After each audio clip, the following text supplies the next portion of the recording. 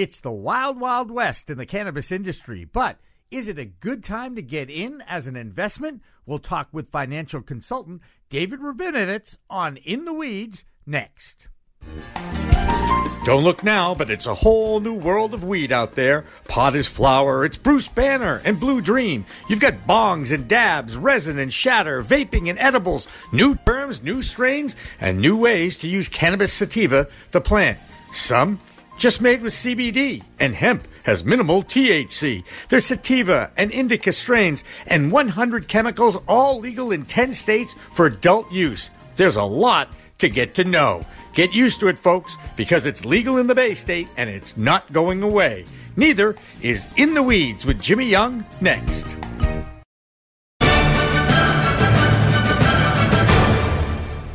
Revolutionary Clinics is just one of 49 medical cannabis dispensaries in Massachusetts, but there's a reason why it's one of the most popular. It's their patient-first philosophy. All day long, they teach, they educate, they communicate about this complicated plant called cannabis sativa. That's true whether you visit their Cambridge location in Fresh Pond at 110 Fawcett Street or at 67 Broadway in Somerville. Revolutionary Clinics, where the patient comes first.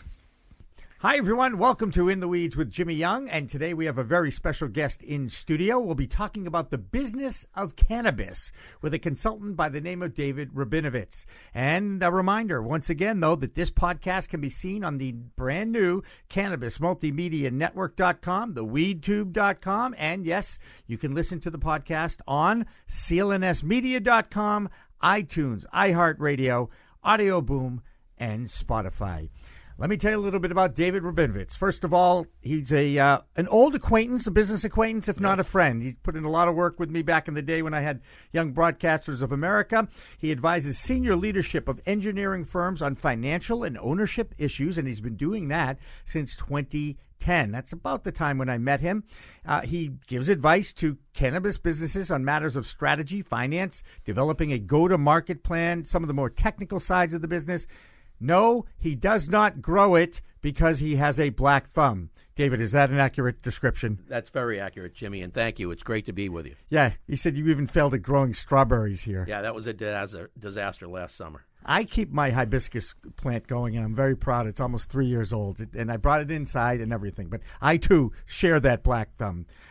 Anyway, he's presently assisting a team to find a location is the word, secure a host community agreement, and win a license in Massachusetts. He also manages a meet.up.com group for the Massachusetts cannabis startups, and we'll talk to you about that in a little bit. It says here he's a whirlwind of activity.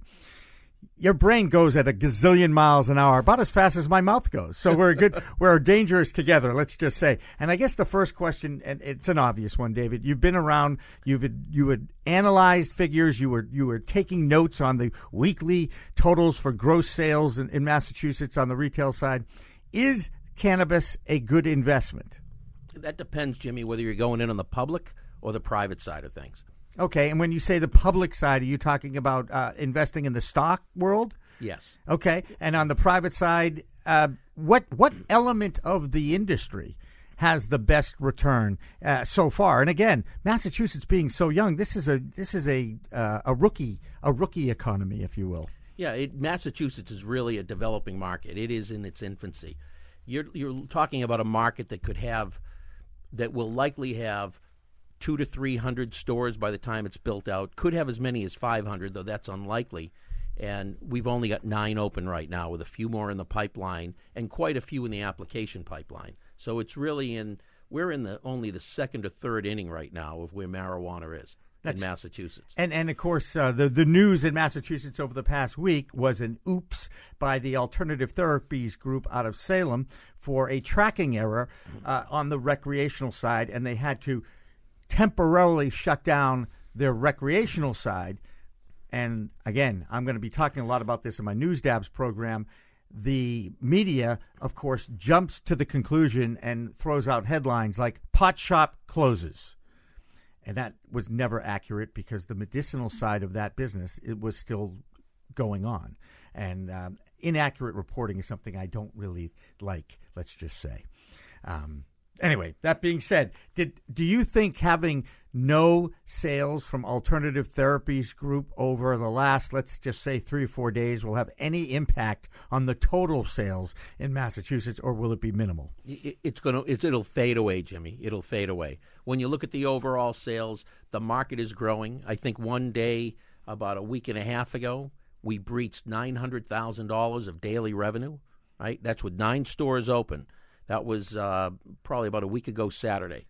And that's a great number. I mean, that's a phenomenal number. Right. And again, I maintain that the market, while there's an active market both on the gray market side and on the adult use side is evolving, the medical side is here and has been for 3 years. But there's going to be so many new users and people who experiment or perhaps go back to it after they did back in the day in college, that do we really know how big this market in Massachusetts is going to become? It's going to be a little over $2 billion, right? And I'll tell you that with a high degree of confidence. I was going to say, you're the numbers guy, right, and you broke it down, and this is and it'd be great to hear how you got to that number. Sure. Right. So there's a whole bunch of states that have markets open. Mm-hmm. But you have to look at what's going on in those states to get a good feel for really what the market is all about. Some of them are tightly regulated, and some of them aren't really regulated that well. So when you begin to include that in your analysis, you have to find another state that looks a lot like Massachusetts. It looks a lot like us age-wise, political leanings. Educationally, yeah, population size, all that. And when you begin to throw all of that into the mix, the one that floats up to the top is Colorado. Colorado is strikingly similar to Massachusetts. If you looked at the age distribution between Massachusetts and Colorado, they're nearly identical. There's a few age brackets that are off by 1 or 2%, but that's about it. You look at education, when it comes to high school diplomas, Colorado leads us. We're right behind them. When it comes to college degrees, undergrad degrees, we're number 1 in the U.S., Colorado's number 2. I think we're separated by maybe 6 positions when you come into advanced degrees. So you got 2 populations that are a lot alike. You've got not the income isn't that far off. Cost of living in Colorado is a little bit lower, but when you adjust it, if you can live in Colorado for $65,000 a year, in Massachusetts you probably need about $69,000 a year. But when you look at our median income, and I know I'm getting a little bit technical, but I take real deep dives in these things. Yeah. We probably earn equivalently about 8.5% more than people in Colorado do. So you throw all that in the mix and you look at where Colorado is, they're finally beginning to level out. They did a little over $1.5 billion in revenue in marijuana sales in 2017, and they breached $1.54 billion in 2018. So when you look at those kind of a number, the hockey stick growth is over, and now it's leveling off and you're into a mature market. And that equates to probably on a per-head basis somewhere between $269 to $275 a head. Apply that to Massachusetts, right? Because we have similar age, similar political leanings. They legalized marijuana for rec use in 2012, and it typically happens in a presidential cycle. We legalized it in the next presidential cycle in 2016. Similar education, income isn't that far off. You compare us to Colorado, we're about a $1.85 billion market, and then throw in a little bit more because we've got slightly more disposable income, and we're going to be about a $2 billion market. You just got to bear in mind that right now in Massachusetts it's so young, and the supply and demand are not in balance, so we're probably about 40% higher. What cost you $100 in Colorado for product will cost you $140 in Massachusetts right now. There you go. And how big of an impact has the slow rollout of the recreational licenses by the Cannabis Control Commission affected the gray market, which, of course, is an unmeasured market? And I know you don't have any figures on that, but I'm sure you understand that it's a very vibrant market out there right now. It is, and it's going to be. But you're going to find more and more people are going to shift over to the legal market. I was at an event yesterday at Babson College, and it was centered around marijuana, a marketing project that the students were working on. And one of the presenters made the comment about having visited one of the pot shops, and this was a presenter, middle age, and made the joke to the students, my dealer is my son, right? Because that's how this person would typically get their marijuana. But now that stores are open, they're migrating to the stores. And I asked a few of the people who had been to stores what they perceived to see in the lines. And they didn't see lots of young kids. They actually, one of them pointed to me and said, there's more people your age than there are of the really young kids. And I think that's what you're going to find. The people with more disposable income don't want to be caught doing something illegal, even though it's not that big of a deal. It's probably a civil infraction. They want to know that they get a quality product. They know that legally it's been tested, and they'd rather go to a store to get it. And the only issue right now is the convenience factor. You and I are sitting in a studio in Wellesley, Massachusetts. There's no rec stores open around here right now, and there won't be for a while. There will be soon. We're going to be sitting on what, if you think about Norwood, Massachusetts and the Auto Mile, we're going to have something like the Marijuana Mile between Framingham and Natick. There's going to be 8 stores over a 9.6-mile stretch. You'll go every mile, there'll be another store. So why is that happening? Again, host town agreements have been under scrutiny really since they were introduced.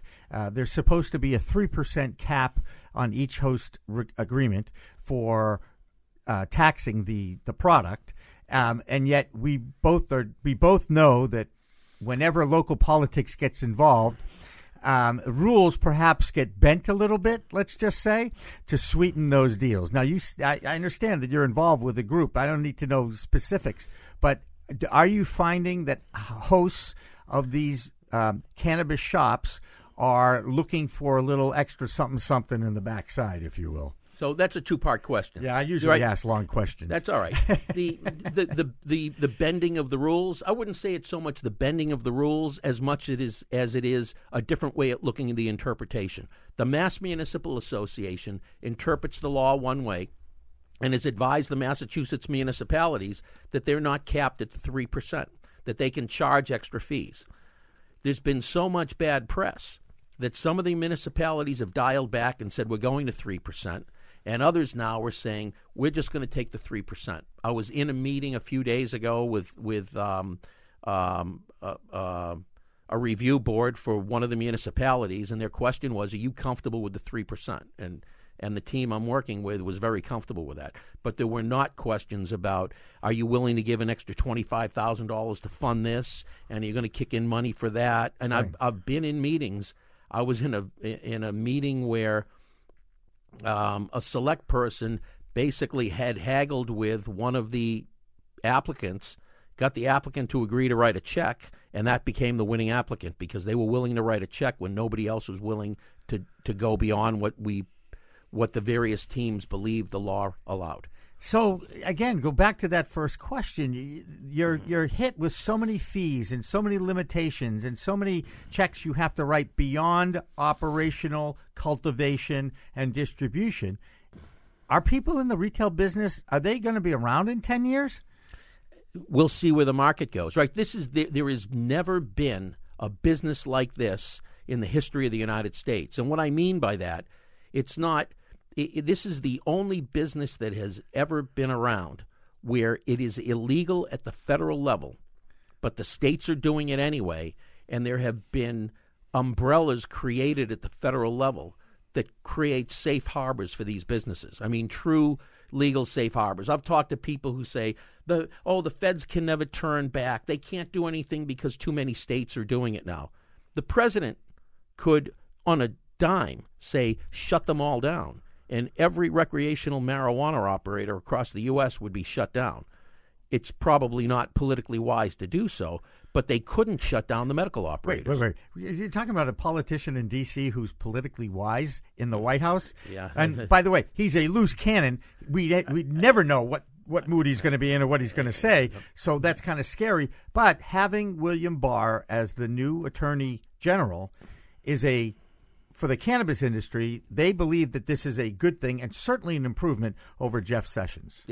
Anything is an improvement over the prior Attorney General, but let's steer away from the political side of it. I hate it. Let's stick to business, right? Because you're a numbers guy. Right. Well, I'm a numbers guy, and I do a lot of reading. I probably spend, Jimmy, I'd say 90 minutes a day at least reading news feeds, Google feeds, online magazines. I'm constantly reading about what's going on in the marijuana sector. And then I dive into numbers when I see something that's interesting to do my own research. That's great. And isn't it amazing the different elements to the historic launch of a business like this? I mean, I'm fascinated. I too read all my little newsletters, and I'm just amazed at not just the news that you're getting out of Massachusetts or the United States, but in Europe now and in all over the world. They're starting to move towards at least recognizing the medicinal qualities of this plant. Oh, I think that ship has sailed. I think worldwide people have recognized it medicinally. Now they're coming around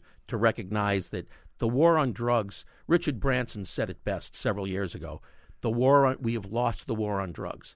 And I know people who have lost children on the war on drugs. And it's not doing anybody any good. I mean, from a numbers point of view, if you enjoy reading like the book Freakonomics, the author analyzed how come he did an analysis on drug dealers, and he came to the conclusion that most drug dealers earn less than minimum wage, which is why a lot of them still live at home with their parents. Right? It's a fascinating piece, and if you like that kind of reading, I suggest Freakonomics to anybody. You can get it for probably $5, used book for $5 on Amazon or eBay, and it's a great book. He said it's just like professional sports. Most people don't make a lot of money, but the few that get to the top make a killing. Right. And that's what everybody looks at and aspires to. The people in the illicit drug business don't pay payroll taxes, they don't pay income taxes, they don't pay benefits, the money doesn't go into banks, it leaves the country, and then it leaves the expense that's left behind, the carnage, for the society to bear. You look at what Massachusetts has done. We have all in for the state a 17% tax structure with an additional 3% overlay for the local community. But that 17% gives the state money to deal with any problems that come out of this. They can now regulate it. They can make sure it gets tested.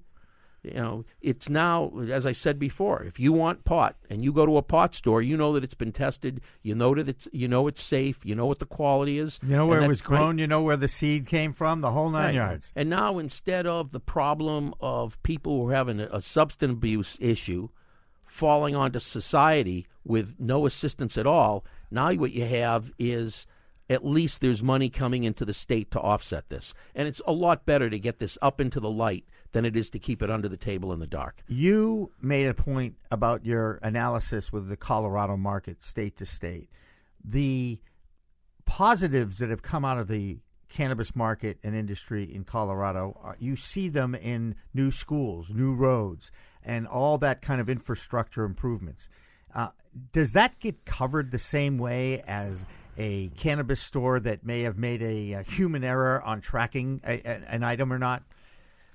Because I always look for the positive side of things and look at the idea of raising tax money off cannabis is the basis of moving it forward so that the local communities can get something out of it. The local communities get something out of it. Hopefully they have a responsible operator. What the Cannabis Control Commission did is the right thing. They're coming down hard on people who are not complying with the law and who are thinking that, the regulations, it's 73 pages of gobbledygook. Once I get my license, I don't have to worry about it. Well, now what happened in Acton is great because they listed out, and every cannabis media outlet picked up on it and has republished what that list is of all the issues they found. Right. Anybody who's in Massachusetts who hasn't read that list to say, I got to make sure I'm dealing with all these compliance issues. I can't have employees with a refrigerator putting their stuff in the same refrigerator where we store inventory. I can't allow employees to prop open a door and just leave it like that. You have to take security seriously. And when you read the list, there was nothing major going on. This wasn't like somebody had taken a whole bunch of good pot and left it in a box out back and a bunch of kids had taken it down to a baseball field and were playing around with it. Yeah. This was stupidity within the facility. Right. Easily fixed. They needed a slap on the head. They got it. I'm sure they're going to cure it, and I would expect the commission will allow them to reopen. Yeah, because I think the commission's job is to set the rules, set the parameters, and be very firm about them. I have a friend who operates Alternative Compassion Services down in Bridgewater, and yes, he'll be part of the News Dabs little video that I'll be producing later about this story. And whenever I go to his dispensary, it is locked up tight. It is, you have to have a pass just to go from room to room. Stephen Werther, who's the principal there, talks about all the surprise inspections. They have no warning. They come in and they have to get inspected on a regular basis. He knows that the regulations are there, and he is adamant about maintaining them because he recognizes that he's dealing with a medicine, and they take responsibility for how that is both distributed, grown, and talked about at their facility. I don't know what happened in Acton other than what was reported in Acton, but they had a real issue, I believe, in just destroying the stuff that they weren't going to use. It was the lack of care, human care, in disposing of the inert product that they were told that they had to do, and they cut corners. You can't do that. Right. You're going to get caught, right? Right. Where do you think the best investment, if you're someone out there who has, I'm just going to throw $25,000, and you know how it is with investments. You should only invest what you can afford to lose. So let's just say a $25,000 investment. Would you recommend going onto the public side and perhaps investing in Tilray or any of the publicly traded companies out there that are tied to the Canada market? Or would you look to invest perhaps in a local dispensary or a grow farm in your neck of the woods? Where would there be the best investment? Or can you even tell me that? Yeah, I'm not going to venture into what would be the best. Yep. I can venture into where I would go. Okay. I think a lot of the publicly traded stocks are way inflated right now. And I think that inflation started back in August. I was trying to get it set for today. I didn't have enough time, Jimmy, and I apologize. But a couple of years ago, I put together a list of marijuana stocks. And at least once a year, I try to update what the values are so I can see what are the annual returns and what are the returns over the lifetime. And I know that come this past August, when a large investment was made in a company that had $80 million of revenue or so, and it was valuing the company at $10 billion. Whoa. Right? The market took off. And all of a sudden, everybody wanted to pile into marijuana stocks. Prior to that, I invested in a few, or rather helped a friend invest in a few. And one of the things we would look at, this is going to sound silly, but I'd watch news releases for companies that were announcing they were going to be switching from the Canadian Stock Exchange to the NASDAQ or to a New York exchange.